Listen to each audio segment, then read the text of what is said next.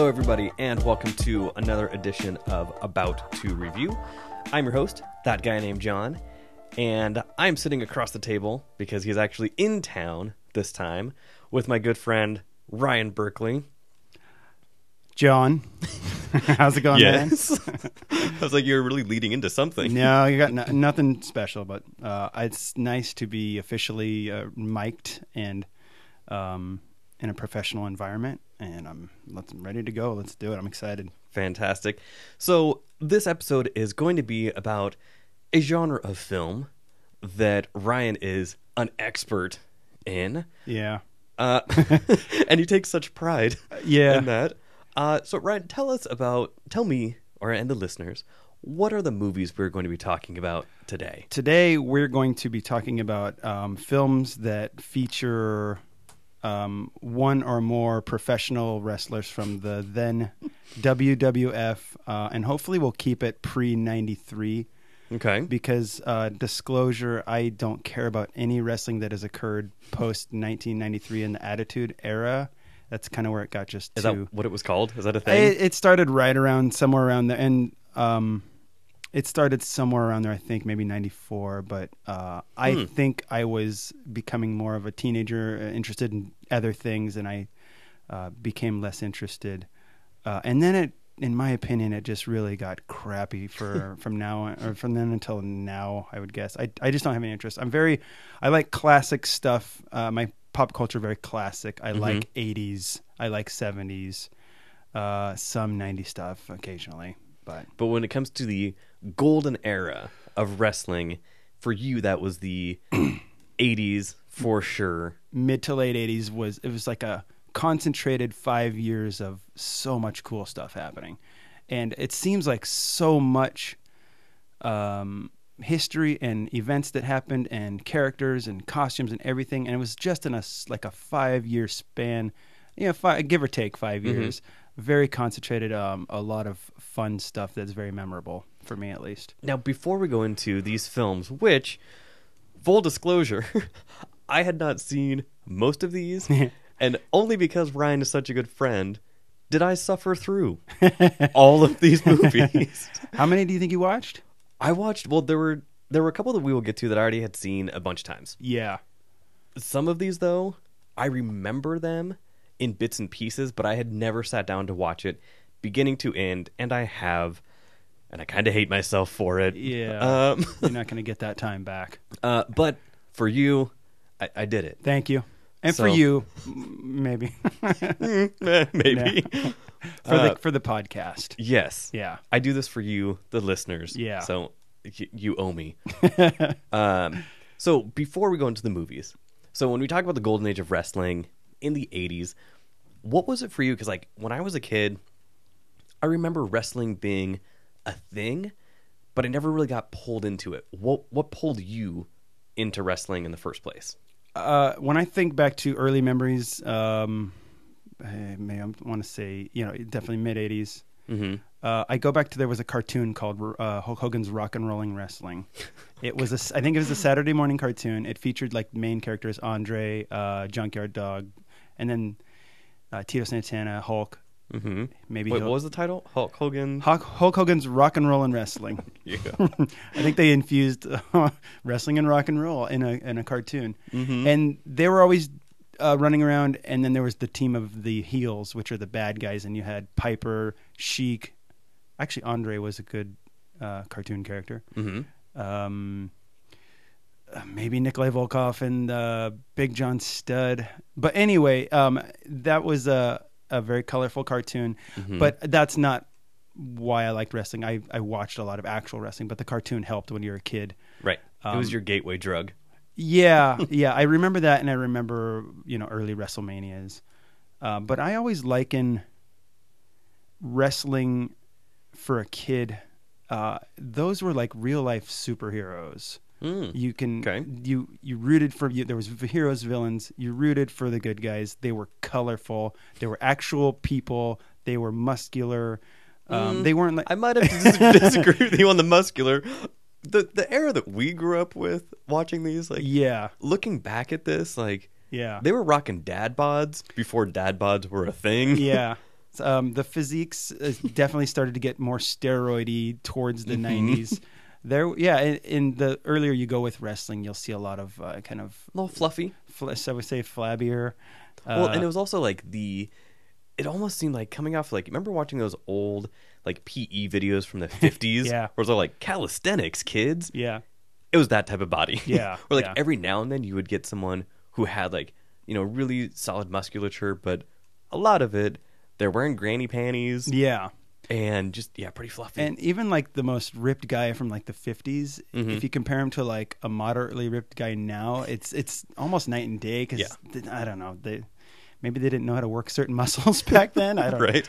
know. So anyway, yeah, they were kind of like I thought of them as kind of like superheroes that you could not identify with, but like cheer for, and it was just, and they were like soap operas. There were stories and storylines, and people going face and heel, which means if you're bad, you turn good, or if you're good, you turn bad.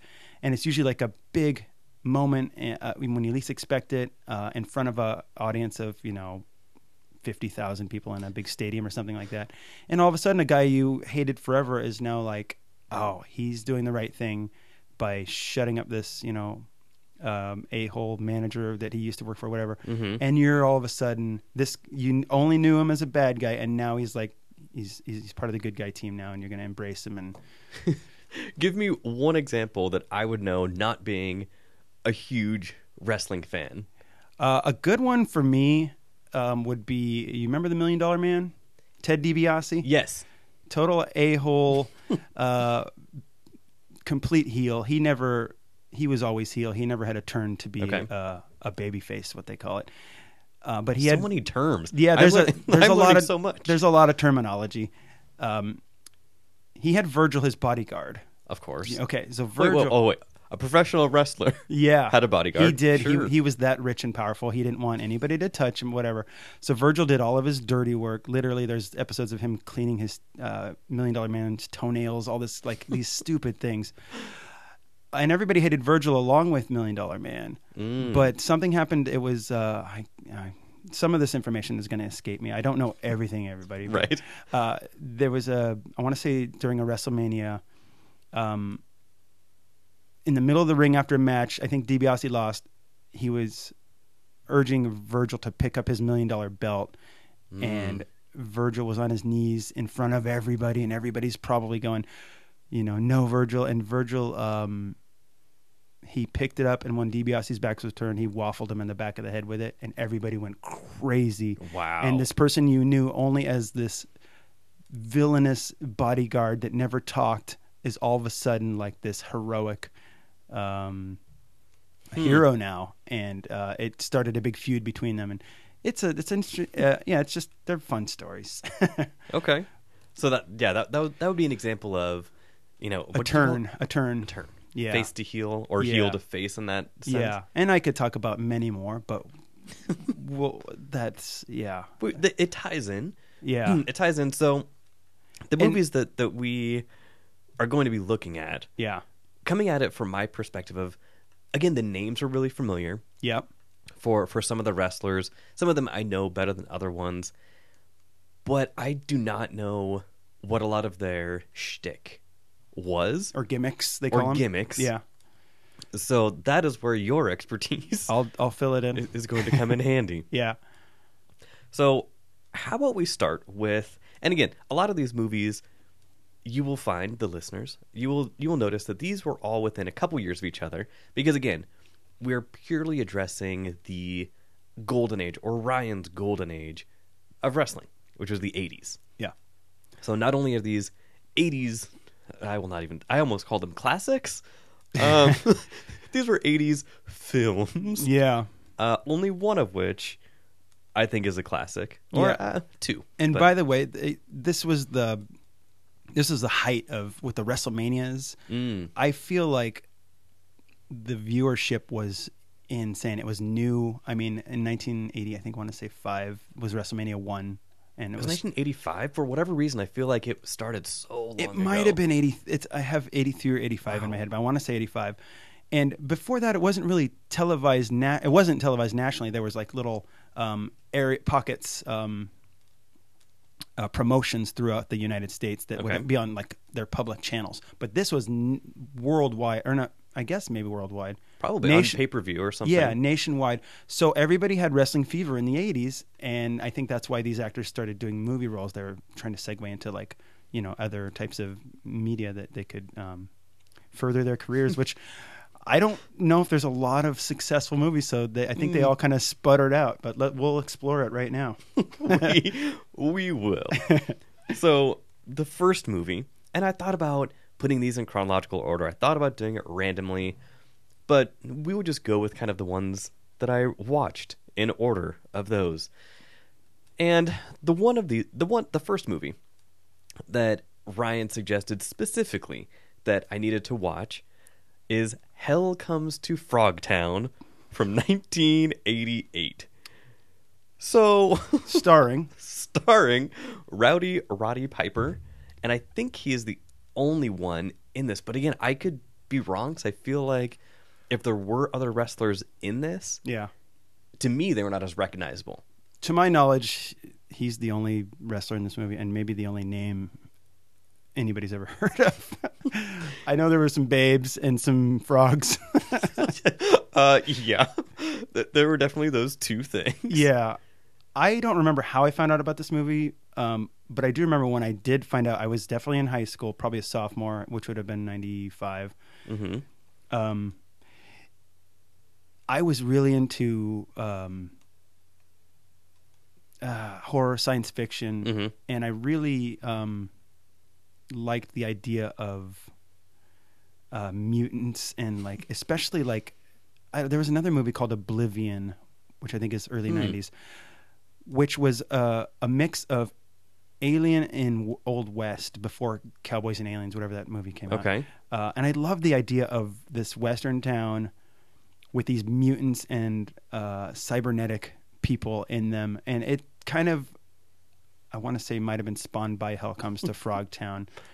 You know what? What it is, I think it's, I really love wasteland movies. And I just remembered, Okay, I think there you that go. Hell Comes to Frogtown is like a post-apocalyptic with mutants. And that was like right up my alley. I loved it. That definitely, I mean, I could see that. Yeah. I could see that. So the synopsis Here we go. for this movie. Oh, man. So Rowdy Roddy Piper plays Sam Hell, and he becomes a prisoner, I guess, of this group of women, because women kind of run what is left of the world.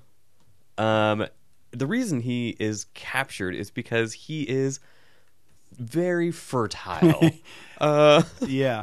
And they need him to essentially inseminate every fertile woman they can find. Scantily clad babes. I feel like, weren't they all? Yeah. Yeah. They were all scantily clad and doing dances Yeah. that were just the most awkward, weird. Yeah. Were there any other males? I can't remember. There were a couple of guys in it. Okay. Not many. Yeah. Human guys. There were some frog people. Yeah. Because apparently, so this movie takes place after World War III. Right. And it says something in the opening crawl, in 10 years after the war, 10,000 years of evolution went to nothing. Mm-hmm. What? Like, it just from the beginning is just weird. Yeah. Just right off the bat, before you get introduced to all of the rest of the craziness. Yeah. So when did you, was this something when you were a kid did you hear about? Was this later? What was your first interaction with this? This movie, Mm-hmm. like I said, I don't really remember. I almost think I remember having a page torn out of a Rolling Stone magazine that had like the 15 or 20 like best science fiction movies or horror movies, and that and They Live were on there, and I was very intrigued with the post-apocalyptic thing. And I think we had a great video store in Chico, California, where I'm kind of from, that had a great cult section. I'm sure my mom went and rented it for us. My mom let us watch anything at any age, by the way. So my brother and I... I was like, okay. Yeah. My brother and I rented it probably more than one occasion. And I think those are the... So you are admitting Yeah. On wax, as we say. Oh. You have seen this movie more than once. I really think we might have like did the double VCR record my own copy of it. Wow. Yeah. Okay. I think it was in my collection for a while. Wow. Kind of wish I still had it. Oh, really? I Because don't- I have a copy right now. To my knowledge, Man. I don't think it's available on DVD or certainly not Blu-ray. But I'd be, you know what? Give it to me. I'd love to watch it again. Because Okay. talking about it again, was it at least entertaining for you? It was. So to kind of go into more of what happens in this movie. So Roddy Piper, Sam Hell, is taken prisoner, and because he is so valuable, and by he, I mean his junk Yeah. is so valuable, they put on this giant government-issued chastity belt Oh yeah. that only one woman, his main, not bodyguard, his main handler, I guess, has a remote for. Right. And now keep in mind, like, the way that I view this, and yes, I'm looking at it through a filter, of when I'm watching it now. Yeah. This is in the 80s, Yeah. at the height of safe sex and all of those government programs and all of that. One of the first scenes, they show this chastity belt. They scroll over to the camera scrolls over to the wall. There's a big sign that says condoms and a slash through it. Because it's like, wait, what? Yeah. So that was just interesting. Yeah. Right Huh. off the bat, the two women that are safeguarding him to go rescue these other group of women who have been held hostage by the main frog bad guy. Yeah. One of them is a very pre-Furiosa woman. Her name is Sentinella. Oh, that kind of rings a bell. Yeah. She was kind of the tough one. She was the one with the guns and everything. The other woman, and her character's name, what was it? Spangle. Okay. Spangle is her name, played by Sandal Bergman, Uh-huh. who, when I'm watching this, I'm like, is this Katie Seagal from Married Oh. with Children, from Futurama, from so many other... Yeah. It looked really similar, and I was like, please tell me it is not. Yeah. Please tell me she did not choose to do this. And it is not. Yep. But man, does it look like her. So was that one of the two handlers you said? Yes. Okay. That was Spangle. That was the one that has eyes for him, but also does the most awkward dancing Oh, okay. I remember the of blonde all time. one. Yes. I had the hots for her as a kid. Well, wow. Okay. I think I remember thinking she was Foxy. Sure. And I also really loved Katie Seagal too. I still do, but Well, no, Katie Seagal is awesome. yeah. This woman who just looks like an emaciated version of her. Yeah. It was just awkward. It Yeah. was just weird. So at one point, they happen upon this girl out in the desert, and they drug her. And then at one point, Spangle was like, "All right, Sam, do your Oh, stuff." yeah, I remember that scene. And they're just like, "Ugh." Yeah. Like, wait, the government is basically like, "Hey, this girl I just drugged, go do your thing." Yeah. Super awkward. And again, even in 1988, I'm like, how did this get made? Yeah. Like, were people not thinking about that? That's a good point. And the other, like, when it comes to this movie, I think this whole movie, there are some desert landscapes and whatever. I'm pretty sure this was shot within 1 square mile. Like, everything. Looks like Like, it looks like a high school production. yeah. Just put this together and was like, all right, we got a guy who is kind of good with makeup. Yeah. And we got a guy who is kind of good at this. And Yeah. they just threw it all together. Yeah, it wouldn't surprise me. They made a lot of junky movies back then. I wonder what the budget was for it. Oh, God, I do not even know. Yeah. But it was real bad. At one point when Roddy Piper is fighting the main frog guy, who I cannot even remember his name. Was he like huge? Oh, yeah. Okay. Comically large. It was basically the Captain Kirk versus the Gorn Yeah, yeah. fight, but worse, Okay. which is hard to do. Yeah. An awkward scene that sticks out for me, I remember, is the dancing frog trying to woo. Oh my Was there gosh. someone trying to woo Piper, Yeah. and with like a what do you call a mask over her face? Yeah, like this mutant at a bar is doing this quote-unquote sexy dance. Yeah. And it's just disgusting, and I mean, whatever. Frogs love frogs too. I mean, whatever. You love what you love, but man, it was rough. Yeah. Real bad. I hope we're piquing some interest here in some listeners and inviting them to go check out some scenes on YouTube. I mean, yes, that is what I would recommend. I dare you to watch this from beginning to end. Yeah. Unless you are A, glutton for punishment, B, really like terrible movies. Mm-hmm. But if not, just look some of the stuff up on YouTube because it is crazy. The director fascinates me. And the director I'm going to do more investigation on, Donald Jackson. Mm-hmm. He made 2 other Frogtown movies. Oh, I forgot about that. Yeah, which I haven't seen. The later 2, he came up with this technique called Zen filmmaking, which it is as ridiculous as it sounds. He would write a loose structure, tell people where they needed to be, and then turn the camera on, and then just go. No script. Wow. And he said it brought about the true art and blah. I have to see those movies. I have to see those movies now, too. I cannot imagine how terrible they're going to be. Yeah, and I think that Piper was not involved in those. No, Yeah. he was not. They probably got E-list people. I was like, wait, if they started with Piper, Yeah. where do you go? So what did you think of Piper's performance as an actor? Terrible. Terrible? Real bad. I did think it was interesting that at one point, to cover his chastity belt, he would like tied a shirt around his waist, very reminiscent of the kilt that he used to wear in the ring. Yeah. So that was kind of a tie-in. I was like, all right. Probably a little nod. I guess. Yeah. Yeah. I mean, he had to have done it on purpose. Yeah. So, but overall, this movie was painful. Yeah. It was real, and I like bad movies every now and then. Yeah. This was a struggle, but at Yeah. least as I'm watching it, you can laugh at how ridiculous it is. Yeah. One thing I just remembered about Hell Comes to Frogtown, we were playing Beyond Balderdash, which is a game where you can kind of fool people, and there's a movie category. And the movie I drew was Hell Comes to Frogtown, so I'm supposed to talk to the people playing and trying to come up with a bogus synopsis to see if anybody. And I actually had seen these are supposed to be so obscure that like hardly has anybody's ever seen these movies. Right. And I wrote the actual synopsis. I don't know how it was, but I think that is the problem, though. Is then you write the real synopsis. Right. No one is going to believe you. Yeah, I don't remember what I did, but everybody was really laughing that I knew what that movie was. Yeah. This is years ago. As well, they should. Yeah. So that was Hell Comes to Frogtown. Yep. Sam Hell Comes to Frogtown. The first on our list. And spoiler alert, do you think these movies are going to get any better as we go down this list? From Hell,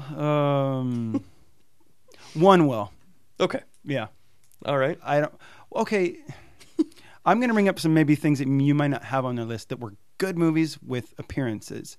But if you have a wrestler driving a movie, it's not going to be good. Yeah, and we will get to that because there are a couple movies on our list that are fantastic movies that happen to have a wrestler in them. Good cameos, yeah. So because they were right for the part. Yeah. The next movie is not one of those movies. Next movie is from 1987, starring, again, he could not do any wrong in the 80s, Arnold Schwarzenegger in The Running Man. Oh, yeah. So, if you can, Ryan, can you remember the plot to this movie and explain it to the people? I know that the actual Stephen King story differed, I want to say quite a bit. Yeah. I loved The Running Man. I probably would still find it very enjoyable if I watched it again. What I liked about The Running Man was the idea of the gladiators. And it was almost like a video game, like bosses. Mm-hmm. And they were colorful and they were big and bad. And Schwarzenegger had to, confront each one of them. The plot, somebody gets, he was falsely accused of some horrendous, like bombing somebody with a copter or something like that, and was forced to participate in a crazed game show in front of America who wanted blood and death on national TV. And I believe they wagered. Yep. There were people wagering in the street, in the studio. And Richard, from Family Feud, the host, he was the bad guy. That was Dawkins. Richard Dawkins. There you go. Yep, Dawson. Dawson, sorry, was kind of the host of, I guess it was a game show, Yeah, it was a game show. but very kind of post-apocalyptic, running Mm-hmm. through a giant maze, trying to survive with a couple of other felons, Mm-hmm. and a lot of them getting sawed up and mutilated by these giant gladiators. Mm-hmm. Yep. In a nutshell. That sums it up. Next movie. No, Yeah, we're done. So this this movie was more entertaining Yeah, than Hell Comes to had a Frogtown. probably bigger budget. Oh yeah, bigger Yeah. budget. What was interesting in the crawl of this movie in the beginning? They all have crawls. Yeah, this one. So it came out in 1987. This took place in the far-flung future of 2017. Ooh, here we go. So, yeah, so I expect this to be on broadcast soon. Yeah. Yeah, and again, like post-apocalyptic kind of dystopian future, Yeah. where basically the media controls everything. Yeah. So it is like 2017. Yeah, Huh. pretty much. Imagine Yeah, that.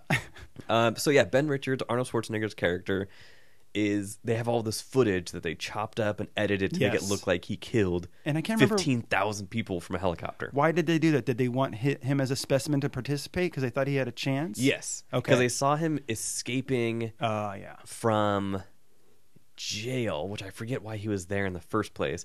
And they saw how strong he was and how big he was. And he was like, I want him on my show. Yeah. So they doctored everything to get him on the show. Poor guy. He didn't see it coming. Right? What The a- Butcher of Bakersfield. Yes, that was his nickname, the Butcher of Bakersfield.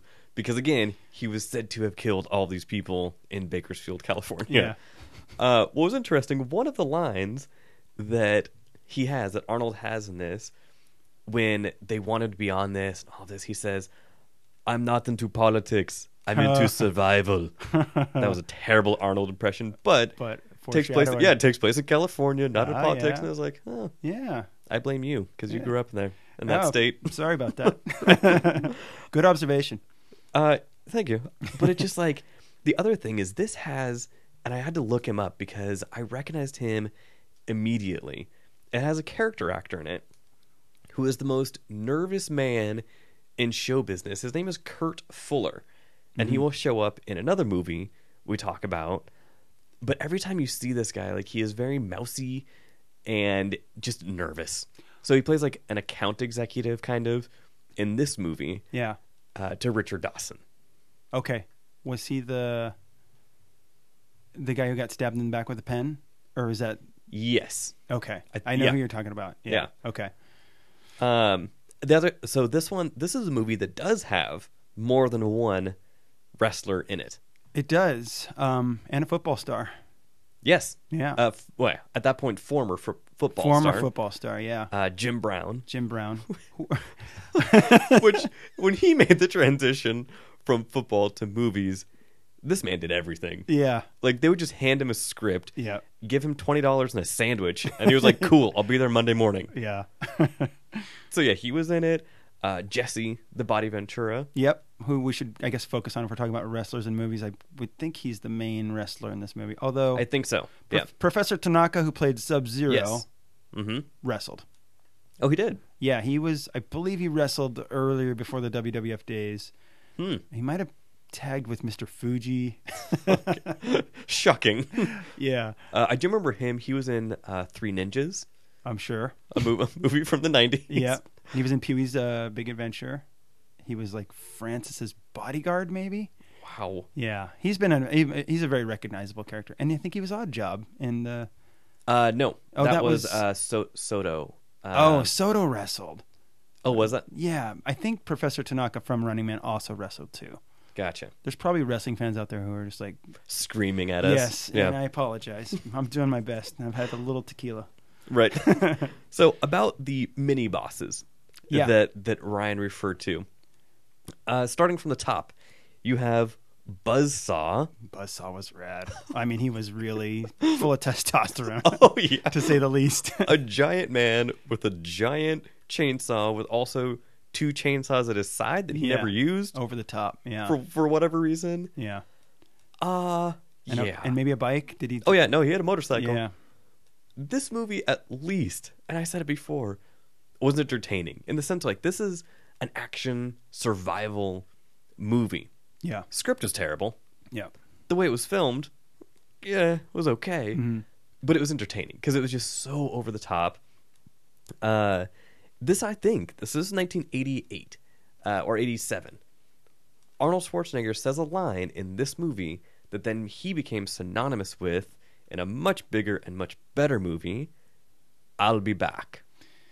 He says it in this movie, and I was like, wait, when did this come out? And I had to look it up. This is pre-Terminator. No, it couldn't have been. It's pre-Terminator 2. I think Terminator 1 was 85-ish. Oh, was it really? Yeah, check that because Terminators are earlier than this. Okay. But the thing about Schwarzenegger is he's not above using that in every other movie. So Right. I think he's used it several times. Ooh, it was 1984. Okay. 84. Okay. Yeah, and it's just like when you hear him say it in Running Man, it's okay. See, with me, We've heard like, that before. Right. With me not knowing kind of when this came out and trying to piece it Yeah. together, I was like, interesting. Yeah.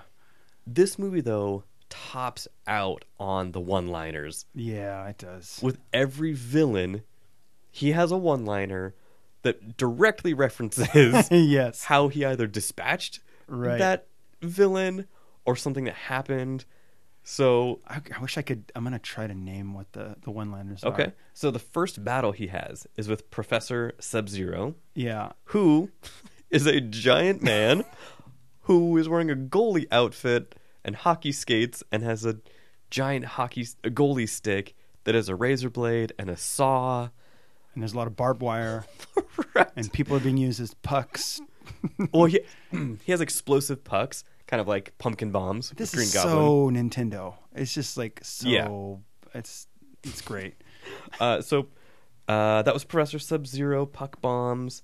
Do you remember some of the one-liners from Well, that? one of them was definitely. I think after he killed Sub-Zero, he said, "Here's Sub-Zero now just plain zero." Yep. Here is Sub-Zero, now plain zero. Yeah. Yep.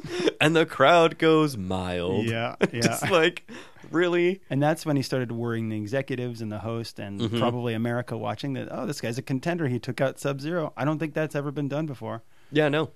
No one has ever survived this game before. Yeah. So, and he also won another one-liner. That guy was a real pain in the neck. Oh, didn't Because, he? spoiler alert, killed him by strangling him with barbed wire or something. Yeah, probably some barbed wire.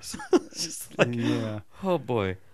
Next villain was Buzzsaw, Mhm. the motorcycle riding, chainsaw wielding, ridiculous villain. Yeah. I don't remember what happened with Buzzsaw when he died.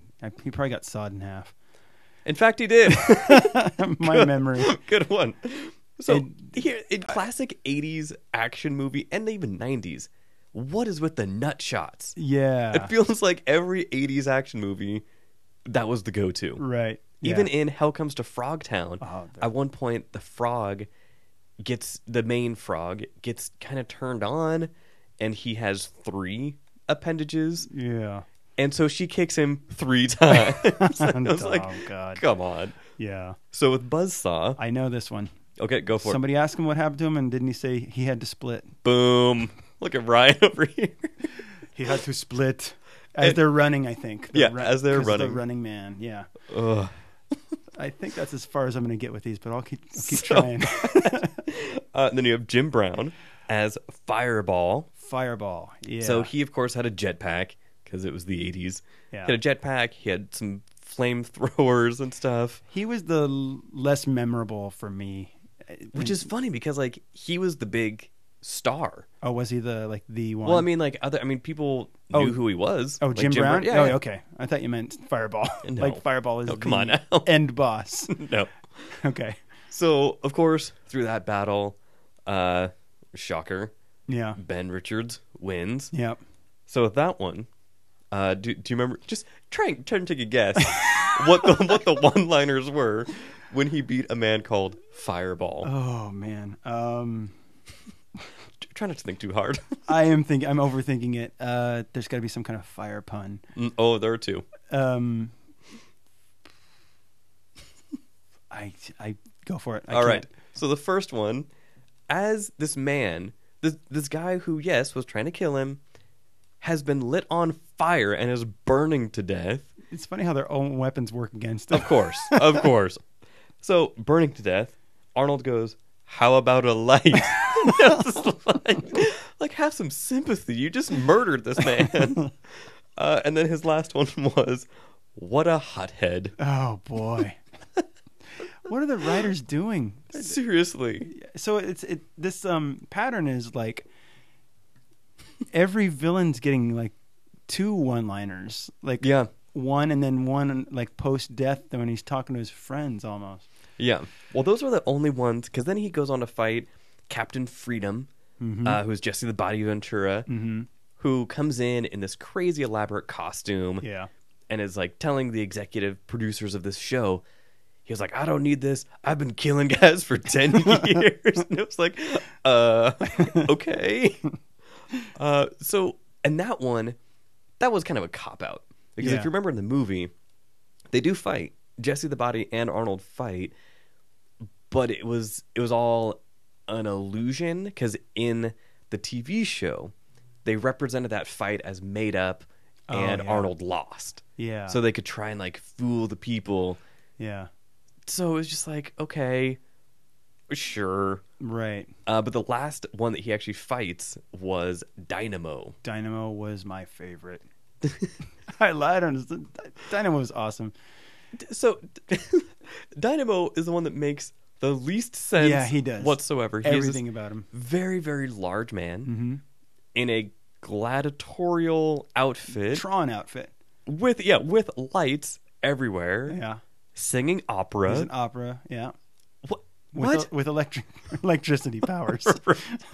Because again, in the 80s, you could get away with a dude holding out his wrist and firing a lightning bolt. Yep. And people were like, "Oh, all right, that works." Yeah. No, Yeah. no, it does not. So, and he is wearing like tidy whities. Like they could not even spring for pants for this man. Like, yes, he is a big man. Find some pants. Yeah. What was it about him? I thought he was visually really cool with all the lights. Well, yeah, I mean visually, Yeah. because there's a lot of shiny things. Yeah. And something about his nonchalant way of battle where he wasn't focused on the fight, but he was more interested in like entertaining the crowd by singing and also trying to kill somebody at the same time. With these crazy methods he had. I thought that was almost like a little frightening to a kid. Like he just was like So blasé about it. Yeah, yeah. Yeah. And that actor he's been in a couple other things. He plays the bald tough guy. He was in a movie I really like called The Wanderers, which was like a greaser gang movie, but it was filmed in like the 80s, and he played a really big like bad gang member from a team called the Baldies. That's a good movie. Wow. The Wanderers is a good movie. I like that movie. Okay. But I think that's the only other thing I've seen him in, but yeah. And yeah, he was a professional opera singer, like a trained opera he was, singer. Yeah. And then decided to do action movies. Yeah, and the director is like, you know what? Since you're a singer, let's have some opera singing in our science fiction Running Man movie. That makes sense. Sure. Yeah. So yeah, and then again, Arnold takes down the machine, as it were, this media machine. But yeah, this movie, I think what made this one more palatable is because it was Arnold. Right. Going into it, I was like, all right, this is going to be terrible. Yeah. I have seen almost every 80s to 90s Arnold movie at some point in my life. Yeah. You know what to expect. Right. So this one, like, I went into it being like, all right. Yeah. So, yeah. The costumes, the visuals are cool. The idea is interesting, but it's not great. I loved it as a kid. I think I did watch it, most of it recently, and I'm like, can't watch this. Yeah. And I really do want to read the Stephen King story, which is probably going to be really cool. Yeah, I'm interested in doing that. Yeah. To see what the hell happened with this. To compare and contrast. Yeah. Because as I talked about on another episode with the book to movie adaptations with my other friend Ryan, shout out to him, he mentioned a couple Stephen King book to movie adaptations. Yeah. And Stephen King's reaction to them, some of which he loved, some of which he hated. I really want to know what Stephen King has to say about The Running Man. Or if he had any involvement. Oh, I hope not. Usually he makes cameos in his movies. I'm pretty sure he didn't make a cameo in this one. No, he definitely did not. Yeah. Wow. Yeah. All right, so that was The Running Man. The Running Man. 1987. Cross that one off list.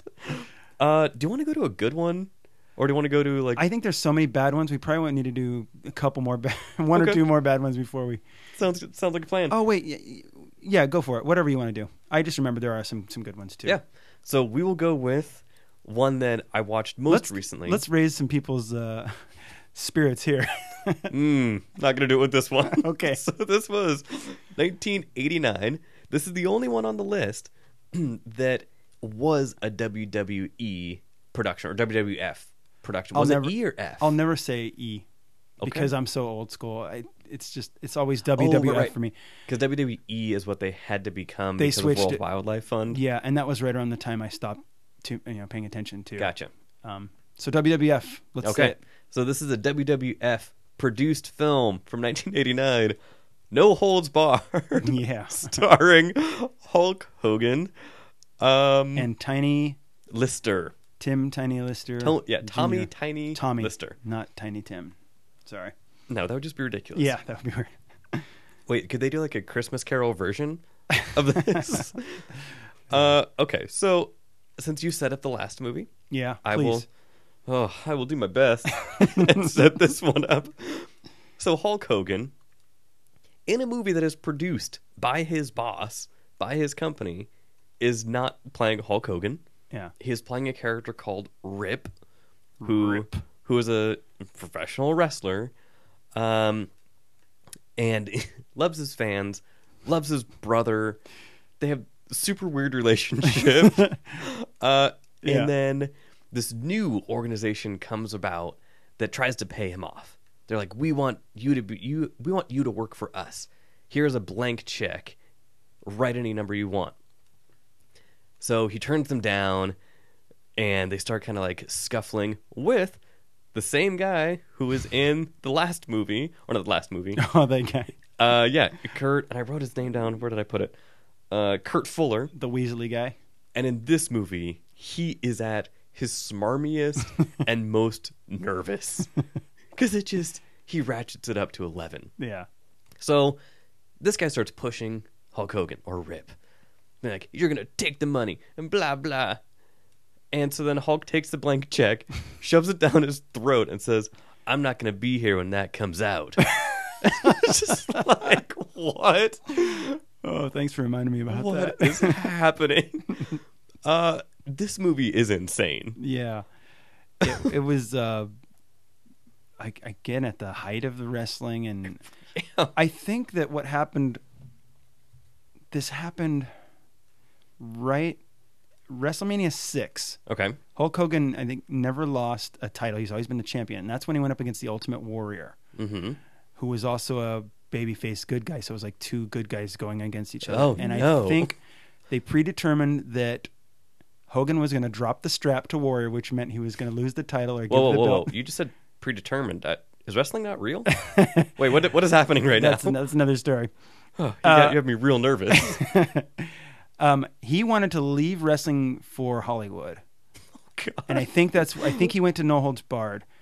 Mm-hmm. And Warrior took over and the Ultimate Warrior became the face kind of WWF until Hogan decided to come back shortly after. Mm-hmm. So that was a little segue. After making this amazing movie. Yeah. And you know what? There's a chance that I could be wrong. It could be Thunder in Paradise, another crappy movie he made.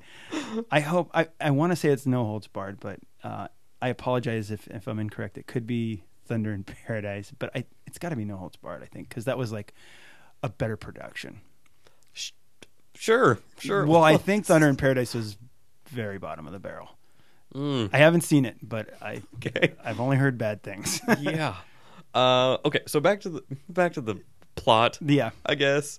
So Kurt Fuller's character is the CEO or whatever of this company called World Television News. Just like, okay, sure, buddy. They come up with, since Rip turned them down, they need to come up with a new program that is going to take people by storm and entice Rip to work for them. So they come up with the Battle of the Tough Guys. Is that word for word? Word for word. Ooh. So World Television News came up with Battle of the Tough Guys. Do you have a marketing department, World Television News? Like, that was it?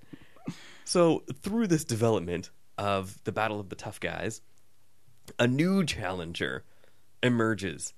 A man who I recognized immediately as Debo from the Friday movies and a bunch of other stuff, but immediately that was where my mind goes. His real name is not Debo. Is, Tommy Tiny Lister, giant man. Yeah. So he comes on the scene, beats up all of the tough guys, quote unquote, and takes the world by storm. Kurt Fuller's character was like, this is my guy. This is the one who is going to take over and do all these cool things. Turns out, of course, Rip has a history with him. His old trainer used to train this guy, but he was out of control and maybe killed somebody. But is out on the streets again, attempting to murder people again. Wow. So his character's name is Zeus. Yeah. And I found out that Zeus, the Tiny Lister, was actually wrestling for like a hot second. Ryan, please tell me about that. What happened? What I know is I think that they segued that Zeus character from the movie and merged him into the WWF world. Okay. But Rip didn't bring the Rip character to WWF. Right. But he became Hulk Hogan again, and then they feuded. It was like a cross-promotion type weird thing. Then why not just be Hulk Hogan in the movie? I think at that point I don't know. It's maybe because it would just be like watching him wrestling on TV. Right. But in a movie form. So Zeus had a brief stint in the WWF. Mm-hmm. And he teamed up with Macho Man, who was then a heel. Mm-hmm. And they had Sensational Sherry as their manager, who was a rotten woman. But and a heel for the listeners. Yeah, heel is the bad guy, basically. Yeah, and the one who is like usually meant to lose. Yeah. Okay. Yeah. Not to get too far away from the movie, but when Zeus came into the WWF, mm-hmm. he was billed as, just like the toughest, meanest, scariest villain they'd ever seen. He was huge. He was a big dude. Ripped. He was scary looking. He has a crossed eye. He had a Z shaved in his head. He had like chrome knee pads and boots and belts. He just was like, he was a tough hombre. Wow. But I remember seeing footage of him in the ring, mm-hmm. and kids 8, 9 years old would like be scared, like hugging their parents, like the kids who thought, this is a real bad person. Right. He was billed as a true villain and very difficult to defeat. I don't think he could feel pain. You could smash him with chairs and all this stuff, and he'd just sit there and scream at you. Mm-hmm. Not the most articulate man. No, not really. He was he's kind of unhuman, almost like the Undertaker later on. Mm-hmm. But Hogan and I want to say Brutus the Barber Beefcake possibly tag team against Zeus. These names are incredible. It's a total other podcast one day. Right. I think it was Hogan and Beefcake versus Zeus and Macho Man, and then they finally ended up defeating him, and then he disappeared and went back in to do a lot more movies. But No Holds Barred was his breakthrough film. I mean, of all of these actors, or all of these wrestlers who wanted to get into acting, or actors who wanted to wrestle, back and forth, Tiny Lister legitimately has had a career as an actor. Yes, he generally plays the big tough guy. Only. Yeah. But still, he has made a career out of it. Yeah, he's good. He's a great actor. I think he's a great actor. It's tough to watch him in a movie and not think of him as, the guy you've seen in every other movie. Yeah. He doesn't really change his appearance. He's always crazed with the one crooked eye, which is genetic. He actually is blind in his right eye. He is in one eye. Okay, mm-hmm. Yeah. I did my research. Okay, he was actually in the Dark Knight. Yeah, for a hot second. Yeah, and I liked him in Jackie Brown. He had a good role. Of all of these, he is the only one that actually made it into movies as a good character actor. Mm-hmm. Yeah, yeah, and wasn't cringingly cheesy.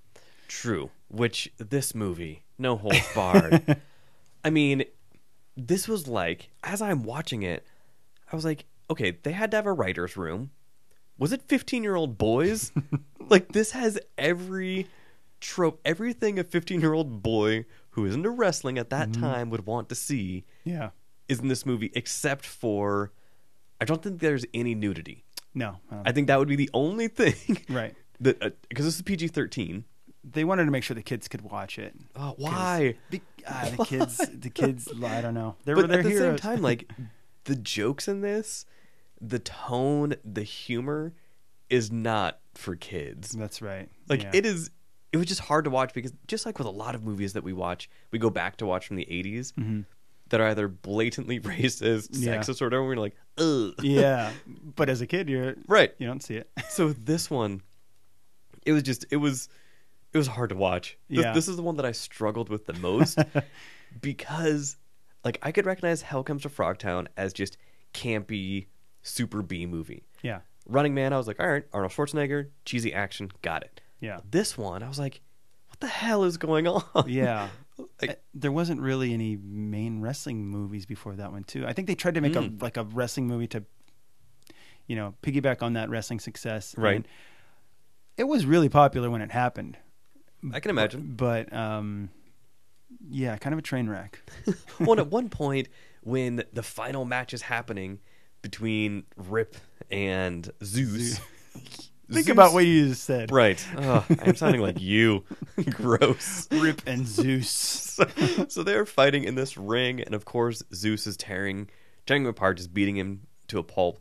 He rips out one of the posts, the metal posts, and tries to murder Yeah. Rip. Like, this is not like a wrestling where it's like, oh no, sleeper hold, like you see in the beginning of this movie. Yeah.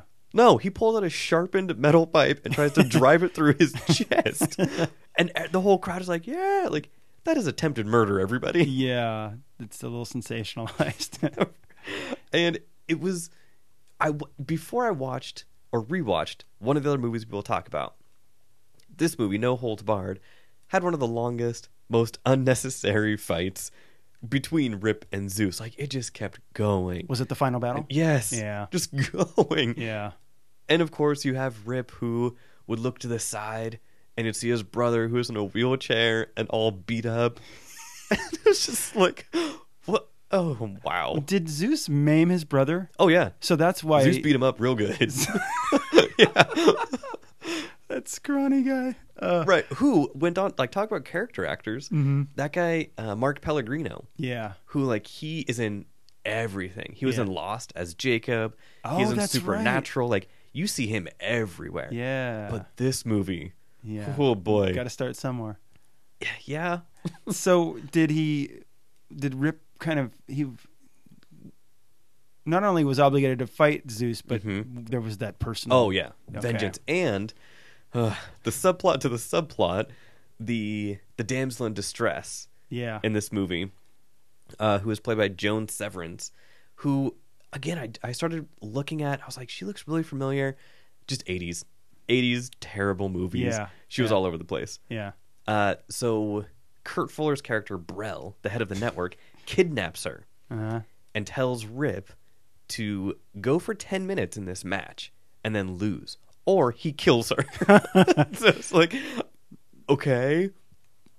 So they fight for almost 10 minutes, and it just goes on, all the while jump cutting to Samantha, played by Joan Severance, in the control booth, and cutting to the brother crying, being like, come on, Rip, you can do it, as he has in a neck brace, and just...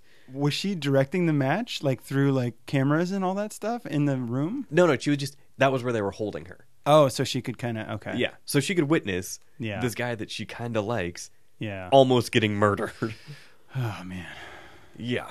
Do you think this is the most in-depth two people have talked about this movie in the last 30. 25 years? It has to be. Yeah. We should be in the Guinness Book of Records for doing this. There may be some wrestling podcasts out there who have dissected this. That this is movie very for, true. I don't know. And what was with Rip's signature thing? It was like The a... hang loose. Well, it was, Well, no, it was like a jab finger. we're both trying to do it. Right. But Yeah, it was not like a hang 10, but it had like another finger there, like a half finger, like this. It was Yeah. like rip him up. Rip What? 'em. What is this though? It was their hand gesture. I don't know what it. I don't know. I will have to put a picture. I will put a picture up on Twitter of what the rip 'em up symbol is. And if it hasn't already been done, maybe I'll do a T-shirt design that just says "Rip 'em" and with the hand gesture on Do a it. powder blue shirt with white letters. You have some time before this comes out. Yeah. So we can And- make that happen. And Hogan wore his exact getup that he does in the WWF, but just changed the colors from yellow to blue. I was wondering about that because And I was white. like, and he wore that all day. Yeah. All day, day, except for when they go to this fancy restaurant where, of course, the server was like, we have a hamburger for you. Just like the chef comes out and he was like, oh, Monsieur Rip, would you like your favorite? And it's just like, what? Oh, boy. So other than that, he is in spandex Yeah. the whole time. Going to the store, just Yeah. walking around. And I think was there a championship belt? Yes. They may have like had it closely resembled the WWF Oh, because I okay. think Vince McMahon, who is the brainchild behind the WWF, Mm-hmm. I think he was a producer, and this is all his baby to like take his dudes from the ring into the silver To screen. the Hollywood Hills. The silver screen. Are we done talking about this movie? Yeah. Yeah. I think so. do we want to talk about anything else Hogan has done? Because it's all crap from there. It's worse. Yeah. Lastly, with this movie, with No Holds Barred, this has the weirdest ending. So after this like epic match between Zeus, and of course he wins. Spoiler, he wins, and everyone is like, "Yay!" He turns to the camera, does his Ripper symbol, credits. And it's like a freeze frame, right? Yeah, Yeah. Well, of course it is a freeze frame. It is 1988. Like, but it just like no aftermath? the brother did great. The girl, they like nothing. In that circumstance, you wonder, like story wise, after that part is over, where does Zeus go from there? Right. Does After he- Zeus attempted to murder this man. Does he continue to wrestle? Does he get arrested? Does he? It's there needs to be a sequel. No. If any Hollywood executives are listening to this, please do not do that. Okay. Wow. We got through that one. Enough man. of. Okay, so that was three My brain hurts. terrible movies. Now we're going to go into a movie that is honestly in my top 5 favorite action movies of all time. 1987, another Arnold production, Predator. Predator. Yeah. This movie is incredible. I love this movie. Right. Like, hands down, one of my favorite action movies of all time. This introduced us to what creature effects in sci-fi and action and horror could be. Right. And it was we great. honestly have not really seen as good as this, as far as practical effects. Mm-hmm. We rarely see it, which is Totally. a huge shame. Totally agree. Yeah. I miss those old effects. And Predator was like definitely top of the line. Oh, yeah. That and Alien and yeah, it was When you see the mask open up the first time, yeah. I mean, it blew me away. So Yeah. the only reason we were talking about Predator, Yeah, we could talk about the movie I was for like- a long time. amazing. Yeah. But Jesse the Body Ventura is in this movie As Blaine. as Blaine. Now wait, what was the chronology between this and Running Man? Was it right after? It came out the same year. Okay, so they were so- probably filmed around the same I time. want to say Running Man was earlier. Probably. And Schwarzenegger's like, "Hey, Jesse, you did a great job. Let's do this next one." And they're night and day in terms of production value and Production value, script, yeah. story. I mean, everything. The difference with Ventura's involvement is this performance is very memorable. Yes. I think every mercenary in the Predator team had memorable performances. A line like, "I ain't got time to bleed." Yeah. You know, things like that. People say that all. I mean, yeah, it's a very quoted. Mhm. His lines are quoted. I'm sure there are other. Well, Schwarzenegger's lines from any movie are always quoted. All of that. Yeah. But yeah, this movie, I think this was the first movie that I saw around, I mean, closer to when it came out compared to the other ones.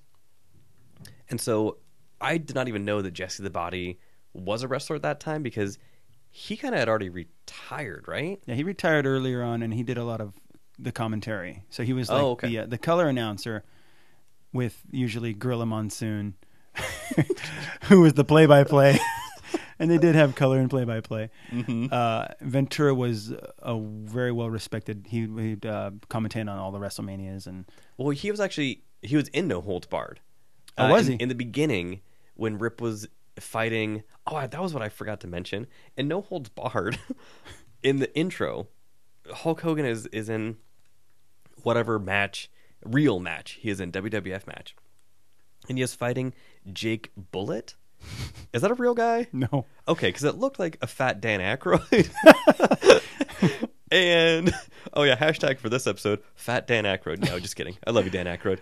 But it just like, I will have to show you a picture because this guy is huge. Looks like Dan Aykroyd with like raccoon makeup on. And Jesse the Body is on the side giving commentary with like a beaded headband. Yeah, he wore that often. Oh, okay. Yeah, his fashion was outer space.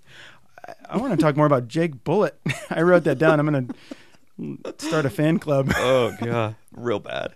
Okay. Predator, 1987. Fantastic movie. One of the rare movies that just happens to have a wrestler in it or former wrestler and is a great, great film. Yeah. Yeah. And he was... I think they were all muscular dudes. They were all big. Shiny, sweaty, bloody, muscular dudes. In college, oh man, this takes in college, we played a drinking game to this movie where you had to take a drink every time they did certain things, one of which was gratuitous muscle shot, which happens all the time. Yeah, yeah. So, yeah, that was rough. But yeah, I mean, we really don't need to talk more about Predator because just go and watch it. Yeah. Anyone listening to this who has not seen Predator, yeah, I will not take offense. If you stop this right now, go find it, watch it. It is amazing. Holds up. Yeah, Jesse has a good death scene. He has a good freak out scene where he... Are we spoiling? Yeah, we're spoiling Predator. Whatever. Yeah, 1987. They gave him I think it was a minigun, that awesome gun, and he just chopped the forest down with it. And yeah, he had a good death, and yeah. Yeah, I think that was one of the first like forest clearing scenes with a minigun. Yeah, and that now you see it frequently. Yeah, so that was a cool scene. Cool. All right, that was Predator. All right. We'll keep the trend going of great movies that happen to have a wrestler in it before we get into I would say arguably the most famous wrestler-led cult classic film. We will end with that one. Got it. So going down the list, next one. And I forgot to look at the year, but I should know it. The original Spider-Man with Tobey Maguire. 2003? I think so. Wow, was it that long ago? May 2003. Wow. Am I right? 2002. Yeah. Get out of here. You were wrong. May 3rd, 2002. Do you remember where you were when you saw it? I do. Yeah. I absolutely do. I was in Indianapolis at a Star Wars convention. Ugh. Nerd. I think for Attack of the Clones. I'm sorry. Yeah. But I'll always remember seeing that. I mean, the hype was incredible. I remember they had a poster at the theater where I was living at the time that was amazing. Like, it was this huge poster. The eyes kind of had a shimmer to them. Oh, yeah, I remember that. Really, really cool poster. Yeah. I remember the original trailer for this. The very first trailer that then they canned because it had the Twin Towers in it. Oh, do you remember that? There was a bank robbery scene. And he chases them to the rooftop. They get into a helicopter. Oh, with the helicopter, yeah. And he gets stuck in the web between the two towers. That was really... I thought that was so awesome. But yeah, it did kind of disappear. Yep. So then they completely pulled it from all marketing. Yeah, rightfully so. But that idea was really cool. Yeah. So yeah, 2002, Spider-Man. who is the wrestler in this one, Ryan? That would be Randall Poffo, a.k.a. the Macho Man Randy Savage. Wait, Randall Poffo? Real name, Randall Poffo. Poffo. Poffo. Oh his dad was a wrestler. His brother was a wrestler. And Randy was a gifted athlete. And there's a really good documentary about him. Really? I think it's just called Macho Man. Came out a couple years ago. I will look it up while you keep talking. I think it's just Macho Man or maybe Macho Madness. Okay. He almost was I believe, a catcher for the Cincinnati Reds. He was a baseball player. Macho Man, the Randy Savage story. There you go. Okay. It's good. It's really well done. Talks a lot about his life, but he was a gifted athlete. He had a lot of I could talk about a lot about Macho Man. Watch the Ryan just documentary. started to It's tear up a really little good. bit. Yeah. But he was going to be a baseball player, and then he got into, I think, an injury caused him, and he started So, wrestling. okay. Of course, Yeah, so an injury took him out of baseball. Yeah. Okay. Why did I start talking about that? Well, because we were talking about Randall Poffo. Randall Poffo, yeah. Oh, so yeah. Poffo, sorry. So in the Spider-Man Mm-hmm. mythology or the storyline, he was started out as a wrestler, and I don't know who he actually wrestled against, and what is it? In the, like, I forget, well, he was wrestling all of the amateurs in Yeah. the movie. But in like Bonesaw. in the original comic, was there one guy? I don't know. Not that I can remember. Well, they created an extremely gruff, wild wrestler named Bonesaw McGraw, Yes. who had an entourage of ladies. Mhm. And it was funny when I first saw it. I don't think I knew Macho Man was in it. There's no way you can hide that that's Randy Savage. No. He's his own thing. You're like, awesome. Macho Man is in this. I'm going to try to believe that he's a different character that's not Randy Savage. Right. He looks the same. He sounds exactly the same. They gave him some great lines. Yes. It was really memorable. It was a great wrestling scene. It was very over the top because it was Sam Raimi. Yep. And when I think about Sam Raimi directing a wrestling scene, it's glorious. Thing of beauty. Yeah, with Bruce Campbell being the ring announcer. Mm-hmm. I think I heard that Randy took that role really seriously and wanted it to be. He was a perfectionist, and he wanted it to be done right.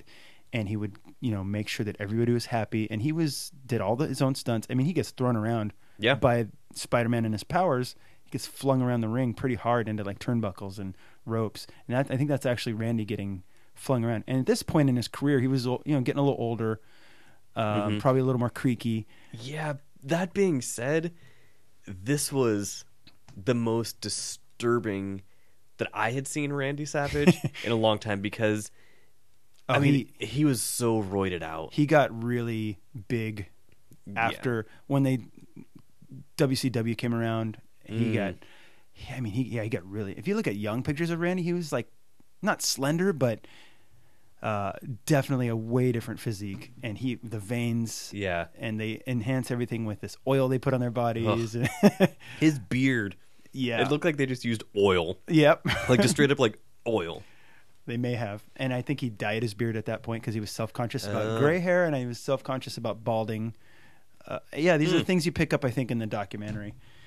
Interesting. We have Bonesaw. Bonesaw, great name. Great. Well, that was the thing is like, what's crazy is you take something like No Holds Barred, take a real wrestler, make him into a fake wrestler.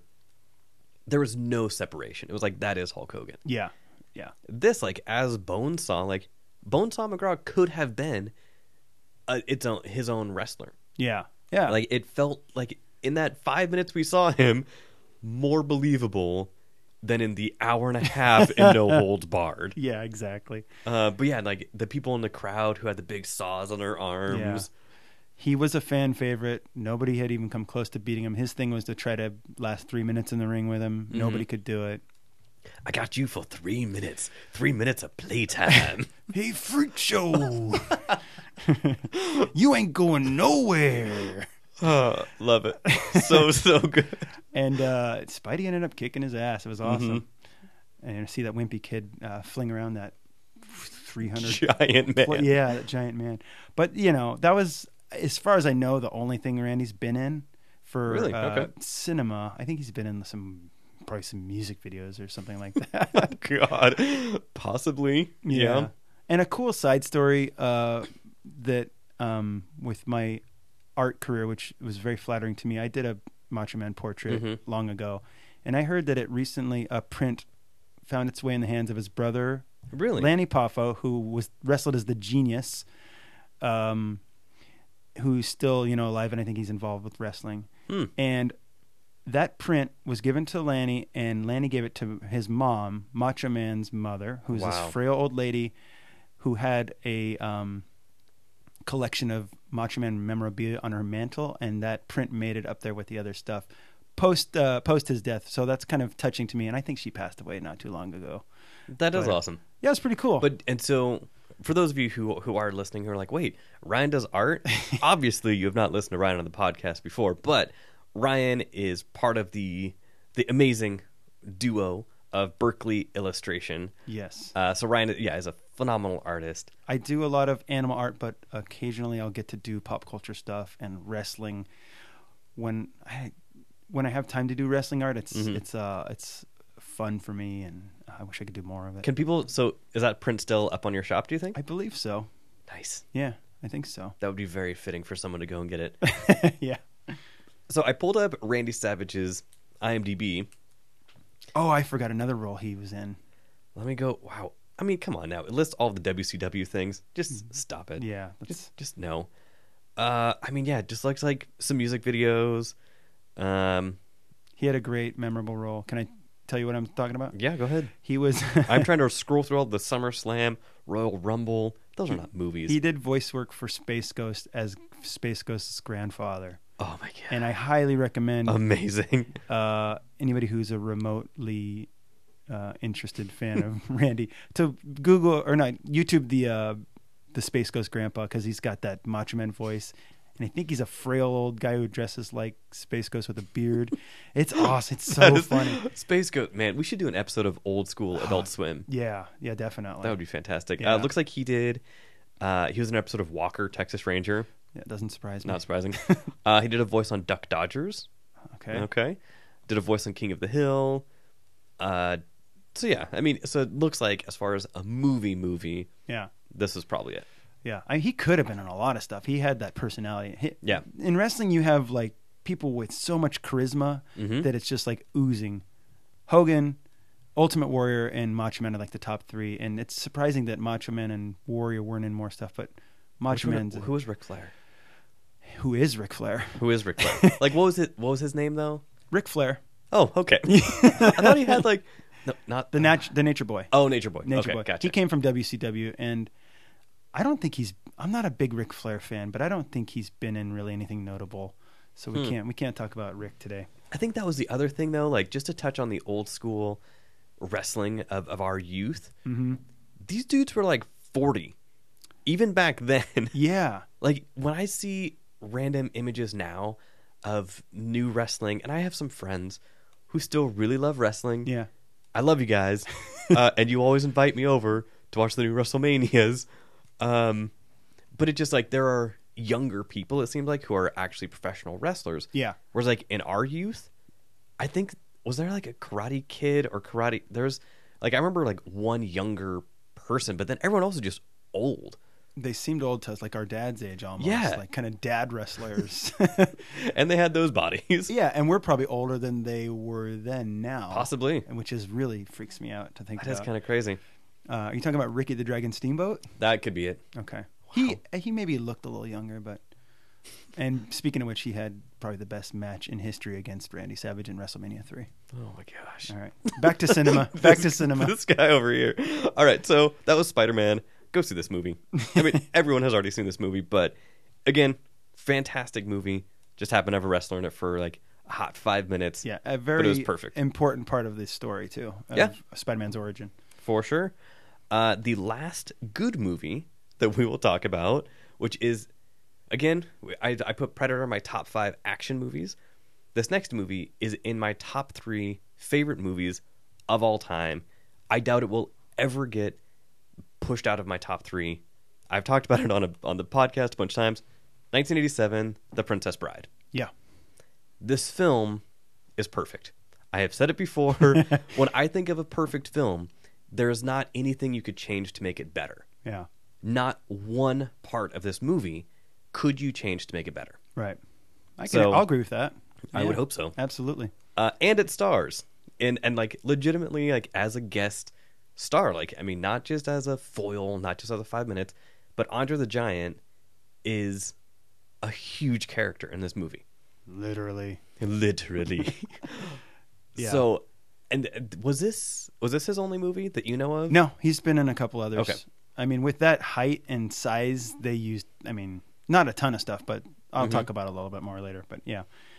So with Princess Bride, I mean, his role, of course, you know, is incredibly memorable, not just for his size, but again, he was a wrestler that when I saw this, I maybe as a kid knew that he was a wrestler, but again, like Jesse the Body, I had not seen him actually wrestling because he had been done with that for probably quite a while.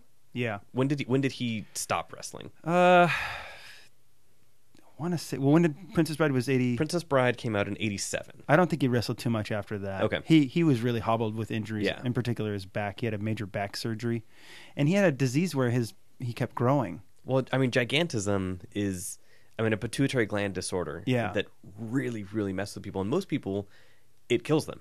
Yeah. Like, if you are over, like, 7 foot something, like, it just, our bodies are not meant to hold that much. And he was, like, 500 pounds. Yeah, he was big. And how tall was he? Like, 7 feet? They built him at 7'4". I think he was more close to 7'2" or 3", but still just Yeah.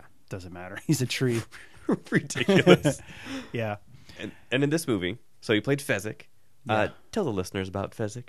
Well, yeah, I think you know this. You read the book, right? And S. Morgan Stern. yeah, you probably know more about the actual character, but Andre going into this, like I said, he was hobbled by injuries. The studios took a chance on him because his English isn't great, and on Nope. top of that, he's got a really gravelly, just low voice because of his size. Yep. So I would imagine they did a lot of takes with his lines, and I don't think he didn't have too many speaking lines, but he did a great job, Fantastic job. and he's very endearing. Mm-hmm. He's played a scary villain in wrestling. And I guess that was that was one of my questions. Not knowing his wrestling career, as you do, was he a face or was he a heel? He went back and forth a lot. Okay. And the biggest, WrestleMania 3 is when him and Hulk Hogan. Hogan Yep. fought, and they were best friends. They were billed as best friends, and Andre turned on him. And after that, he was this villain for years, and then he did a face turn at some point towards the end of his career. And so he went into The Princess Bride as a hero, as a good guy, Gotcha. which is good. And yeah, he was one of my favorite parts of the movie for sure. And funny. His costume was cool. And rarely, I mean, because when you see him wrestling, like you always knew he was big. Yeah. But even Hulk Hogan is like 6'6". Like Hulk Hogan is a big dude also. Yeah.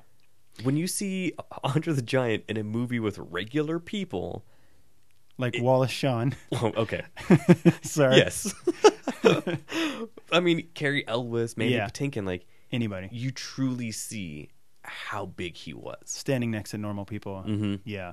Yeah, he was huge. Yeah, and the story, I mean, one of the sad parts about Princess Bride, and you touched on a little bit, was how hobbled he was by these injuries. The famous scene where, Buttercup jumps out of the window and he is holding her, he could not do that. Like, she was actually hoisted in his arms because even the weight of her at, like, maybe $125, Yeah. he could not even do that. And I think he wore a back brace for that scene. And Yeah, I mean, it breaks your heart. right, yeah. But it was done cinematically perfectly, so you don't really think about that stuff. I think he had a back surgery, and there was a big deal because the doctors didn't know how much anesthesia to give him because of his size. And there are legendary stories of his alcohol His drink, tolerance. yeah, and what it took to get him drunk. And again, another podcast. And just to segue, because I don't think we're going to talk too much more about Andre movies, but he was in Conan the Destroyer Oh, of course.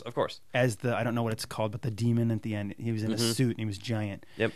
The famous picture of Arnold Schwarzenegger standing in the middle of Wilt Chamberlain Yeah. and Andre the Giant. I was and gonna say- Arnold looks tiny. I was going to say, yeah, if you want to talk about like size, him and Will, Google that image.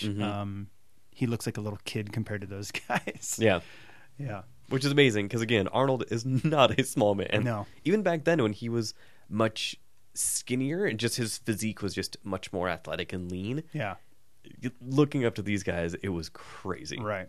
And speaking of skinny and lean, when Andre started out wrestling, he was it's tough to picture him lean, but he was very lean, and he just kind of, got a lot bigger, like we said. But there's all these really cool photos of him, black and white pictures, in like the maybe 60s, 70s of him like holding women on his arms. You ever see yeah, those yeah. pictures? Like he can have like 4 women on each arm and standing next to all these short wrestlers. Wrestlers that were big, but next to him were just, tiny people. Crazy. Yeah. So another example, fantastic movie, had a wrestler in it that legitimately had a role, and it was beautiful. Yeah. Like Andre the Giant as Fezzik is one of the most heartwarming, endearing, lovable characters of our generation. Yeah. And I know that a lot of the actors have great Andre stories. Oh, it breaks so I have 2 different versions of the special edition Princess Bride Yeah. on DVD, and they have documentaries and they talk about it. The way that these actors talk about Andre, Yeah. it makes you just bawl. Yeah. Because they're just like, he was the nicest person. Like he would have to they had special chairs for him to sit down because the world is not meant is not built No. for people that size. Yeah. And so, everyone just gushes about him and says how lovable he was. So, Yeah. tremendous. And one quick Andre story. Growing up, my family friend, my dad's friend, said he was on a plane with Andre the Giant once in like the 80s. And if you're a regular sized human listening to this, take all your fingers and put them together in a point all together. Done it. And Andre took off one of his rings, and the ring would fit around all of like your fingers, like easily. His fingers he had giant hands. Yeah. But okay, so people speak nicely of Andre, but there was a side to him where he was he didn't like people because his whole life he had people asking him about his height and wanting pictures with him because you can't walk around like that and not get recognized every second by everybody. So that really got to him. And I've heard a lot of people, wrestlers talk about how he just became a curmudgeon. Yeah. But I can see being on the set for something magical like that movie and getting to know the actors. And, he would take them out drinking, I think. And Yeah. I think Carrie Elways has a book out, which I want to read. I think it's all about Princess Bride stories. Yeah. Did you read it? I have not read it yet. I mentioned it on an episode a while ago, and I've been meaning to. Yeah. But I definitely want to. Can't wait to check that out. Yeah. Yeah. Cool. All right. So that was Princess Bride. Yeah. Beautiful, beautiful movie. Has a wrestler in it. All right. And the last movie on our list, 1988. Now, this is a movie. They're all in those late 80s. Well, the golden age. This is a movie that is critically panned, and I think it is critically panned more because it is the most successful. Yeah. I say most successful begrudgingly, mainly because John Carpenter directed it. Yeah. John Carpenter is the biggest name of all of these little things like No Holds Barred, Hell Comes to Frogtown, all of those. So the movie, 1988, starring again, Rowdy Roddy Piper, They Live. Yeah. Probably considered one of the best cult horror movies for sure. Maybe one of the best cult movies. I mean, yeah. Okay. Yeah. It's very good. In the last however many years, it's really gotten the status has been ratcheted up a little bit. Yeah, it has been. So, this movie. Do you want to try and explain the plot, or should I? You just watched it recently. I know the basics of it, but basically, and I will just read this right off of IMDb because it is one sentence. Okay.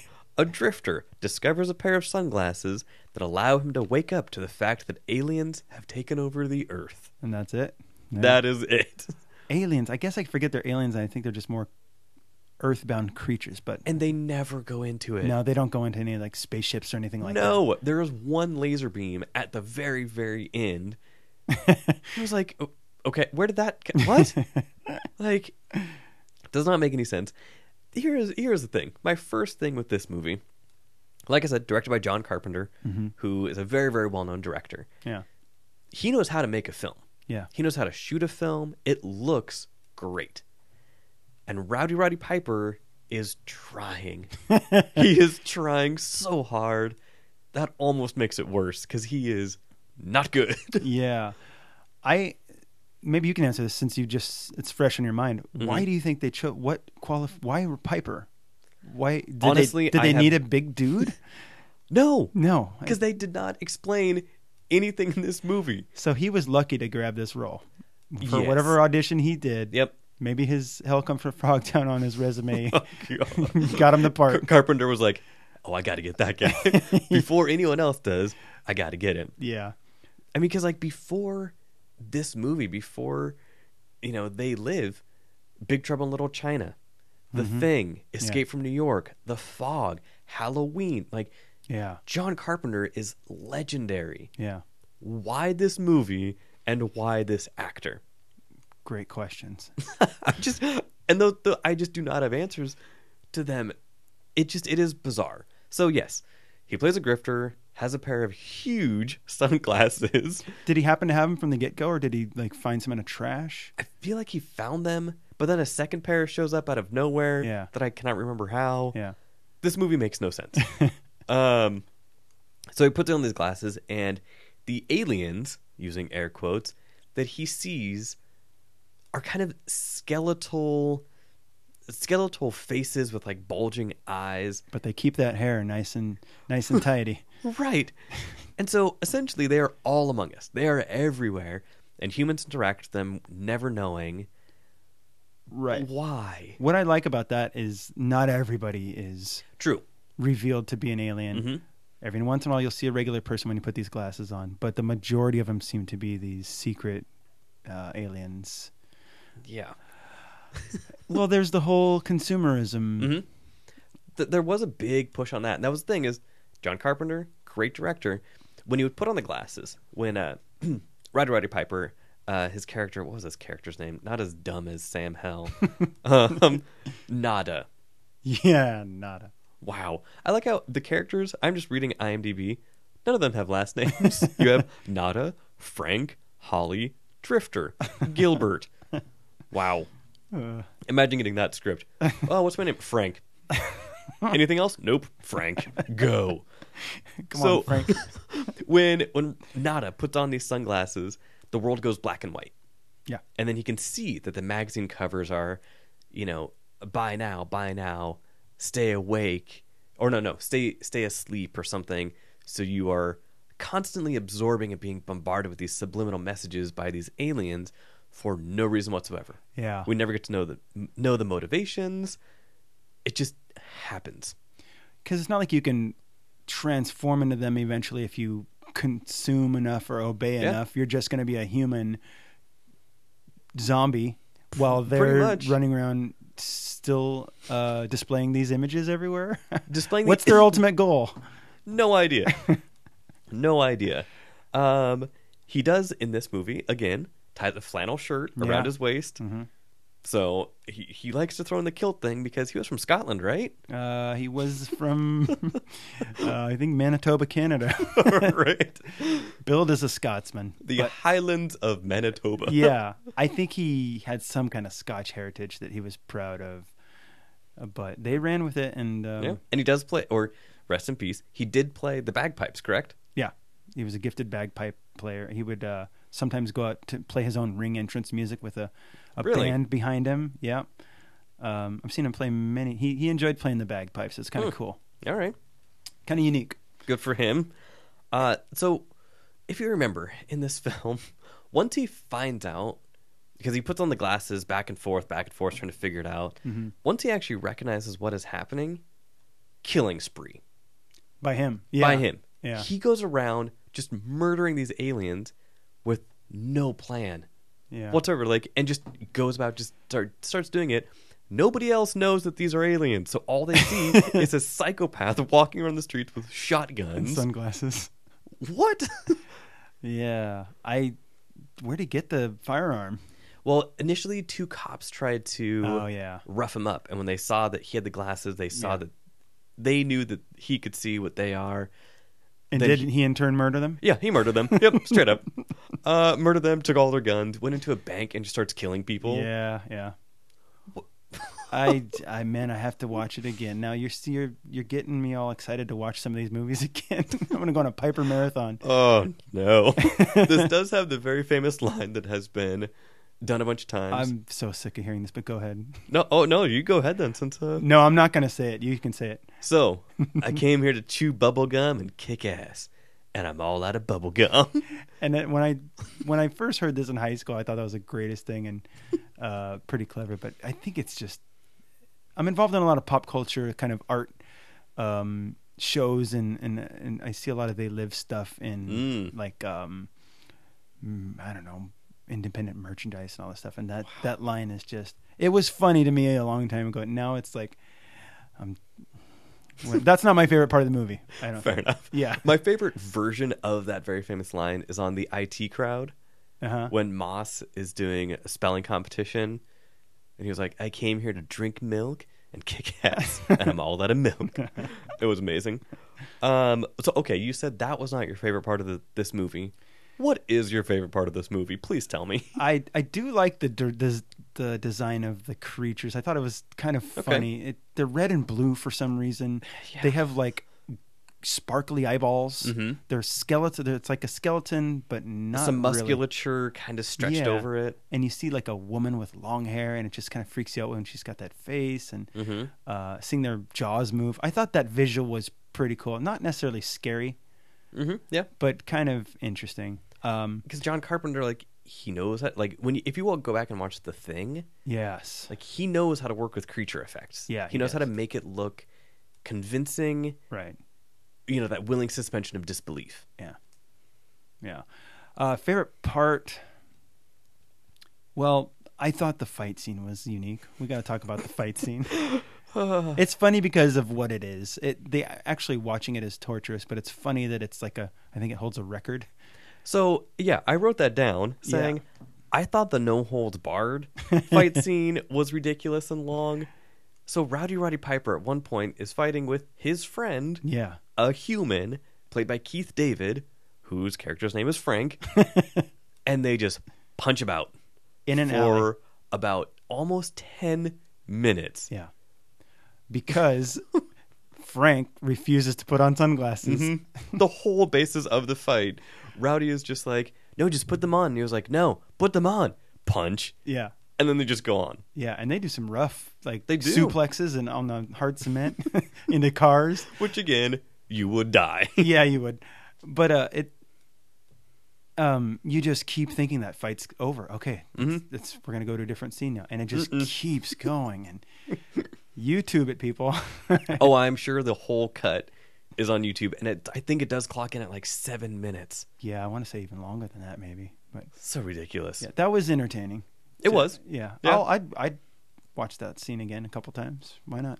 Well, then, like, the movie ends, and talk about unsatisfying endings. Nada is up on the rooftop, tries to shoot at guys in the helicopter. They gun him down. You never see any bullets or blood, Yeah. because probably they could not afford it or whatever. They gun him down. Then a laser beam comes out of the sky, blows up something on the rooftop. He flips them off, and then it goes on. Wow. And I it didn't- lasts like, they could end it right there if they wanted to just end it, just be done. Yeah. It has another 2 minutes where then people start to see these creatures. Uh-huh. And it shows in the last like 60 seconds a topless woman for no reason whatsoever. Like, why? Yeah. Like, it was just the most random scene, all predicated on the fact that people can now see these Oh, yeah. aliens. Okay. Yeah. Maybe they were like, you know what? We just made a movie with no boobs. Let's throw a little bit at the end Checking down the list of 80s tropes in an R-rated movie. for good measure. Yeah. Yeah. One thing about the Piper in that movie, every time I watch that movie, I look at him in his clothes. He's like wearing baggy clothes and big boots, and he's got that big feathery hair. He looks massive as a person. Like he's just so, like, it's weird. And I think his shirt's tucked in. He's got a big flannel, and he just looks like a big dude compared to everybody.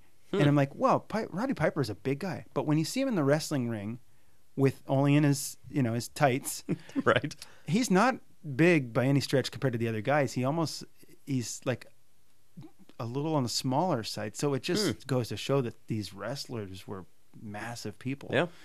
To see him in the movie looking like that, and then Pretty crazy. yeah. So, wow. Good job. That was a lot of stuff. That was a lot of stuff. We talked about 7 different movies that feature wrestlers in one way or another. Just to run down that list real quick. Hell Comes to Frogtown, which is just painful. The Running Man, entertaining 80s action schlock. No Holds Barred, just, again, a team of 15-year-old boys I feel like wrote and directed this movie. Predator, brilliant film, top 5 action movies of all time. Yep. Spider-Man, fantastic film. Mm-hmm. Without Spider-Man, we would not be where we are right now at the Marvel Cinematic Universe. Absolutely. Granted, yes, I noticed Sony before. All the nerds are like, but it's not the Marvel Cinematic Universe. It is now because Sony and Marvel made a deal. So, yeah. But yeah, without that movie, before that we had Spawn and Blade. So Blade was decent, but it wasn't gonna spawn any other terrible. Yeah. Yeah. So Spider-Man, definitely check that out. Princess Bride, I could talk about that movie all the time. Yeah. Brilliant movie. And they wrapped it up with They Live, the most popular movie starring a wrestler of the golden age. People might be like, but Gina Carano has been in movies. The Rock has been in movies. Yeah. Yes, absolutely. The Rock, if we were talking modern day, bona fide star. Yeah. 100% undeniable. But golden age is what we're sticking with, people. Right. I have an honorable mention or two. Ooh, yes. Real quick. I don't want to leave out George the Animal Steele's performance in Ed Wood. Okay, he was a huge bald guy, right? Yeah, he played Tor Johnson, and they just looked exactly alike. And he didn't have a lot of speaking roles. He kind of just played a big dolt. Wait, Tor Johnson? Oh, right, from Planet of Outer Space. Yeah. Yep, gotcha. That was a great performance by George. I think he's been in commercials, aside from that. King Kong Bundy was Yeah. in at least... And I know that my friends who are listening to this, Tim, I know you're listening to this, People's Critic. I know that you know who these people are. Every time Ryan mentions these names, I'm like, what is happening? But go ahead. Sorry, I digress. Tim, do you remember King Kong Bundy and Married with Children? Oh, gosh. I know he was in at least one episode of that. Oh, he was? Like, actually? Yeah. Wow. And something else. I almost want to say a movie called Moving with Richard Pryor. But there might have been another big, bald, obese guy. Okay. So they all look the same to you. Okay. Could have been the guy who played Dynamo. They look kind of similar. All right. I think that guy died. Yeah, he did. Okay. Hulk Hogan's been a lot of other crap. Oh, and then the Ultimate Warrior. Oh, yeah. What was he in? He was in nothing except for like a... I highly encourage listeners to Google the Ultimate Warrior in a Phil Collins music video. Oh, no. I think you get to see Phil Collins in wrestling tights, very skinny, doing battle with the Ultimate Warrior in some ring. It's just ridiculous. Wow. I wrote that down. I am circling it. I will put that in the show notes at the bottom. Yep. I think it's a Phil Collins song. And he had potential. He looks like a barbarian. I'm surprised he didn't get cast in, like, Wizards and Warrior, some crappy fantasy Sword and movie. sandal genre. Yeah, but he didn't. I think that's kind of everybody I can think of. Okay. But that was a lot of fun. That was, and again, only because I love you, my friend, did I spend my time powering through these movies. Because again, some of them I had seen before, some of them I had seen clips of before, and it was only until I watched it from beginning to end I was like, oh, this is why nobody talks about this movie. Yeah. So there weren't a lot of standouts. No, but I do appreciate it. I'm always in the market for just bizarre films, and especially like weird genre type things like this. Yeah. So, excellent. So, quick plug again for Ryan's amazing art. It is Berkeley Illustration. Ryan, where can people find you on internets all over? Instagram, the Berkeleys, not like the city in the Bay Area, but it's Berklay. My wife takes really cool pictures about our business and a couple of cool kid pictures. Facebook, Berkeley Illustration. We don't really do Twitter. And then the website, Berkeley Illustration, which is, if you ever need animal art, I have a lot of it. Yes, and if you want to pick up some wrestling art, definitely check that out, see if it is still on there. Yeah. Or other pop culture art. Stuff for sure. And there's a portfolio page on there that has some wrestling stuff on there. Excellent. Yeah. Yeah. So I just there's still, and the problem is there are still so many movies that we could talk about. So maybe we will do a part 2 to this someday if I can get through it. I could watch some new wrestler movies, some Rock movies, and we can Okay, maybe because I watch have this. seen those. Yeah. So I mean, The Rock is really taken off as. Mhm. I mean, he's an exception to wrestler turned movie star for sure, times a million. It's crazy, and nobody could have expected that. Yeah, and he's got roots in his uncles and father I were was gonna wrestlers. say, yeah, like lineage. Yeah, and he's got to be the biggest action star for sure right now. It's Yeah. kind of crazy how that happens. That is pretty crazy. Well, just like Randy Savage versus Ric Flair at WrestleMania 8, we have seen some ups and downs, and it was over before anyone expected it. Ooh. That was the only reference I had. That's pretty good. And I had to Google that one. It's accurate. That was a good match. That was me trying to fit in with the wrestling. Yeah. All right, so I have been your host, that guy named John. You can find this podcast, About to Review, at About to Review on Twitter, Facebook, and Instagram. If you want to send me an email saying a fantastic wrestling movie that you love, you can do that to aboutoreview@gmail.com. You can stream the episodes on the website, aboutoreview.com. You can subscribe on iTunes. You can listen to it on Stitcher. It is everywhere. The other thing is on patreon.com. If you want to pitch in a dollar and help keep the lights on, my amazing on-air sign over here, you can do that on Patreon. We have some bonus content and extra features. So there you have it. We have talked all about movies starring wrestlers in one way or another. I've been joined by Ryan Berkeley. I have been your host, that guy named John. Rip 'em. And we will see you next time. This has been an About to Review production.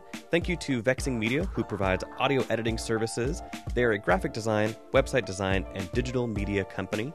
You can find them at their website, vexingmedia.com, or on Facebook and Twitter at Vexing Media.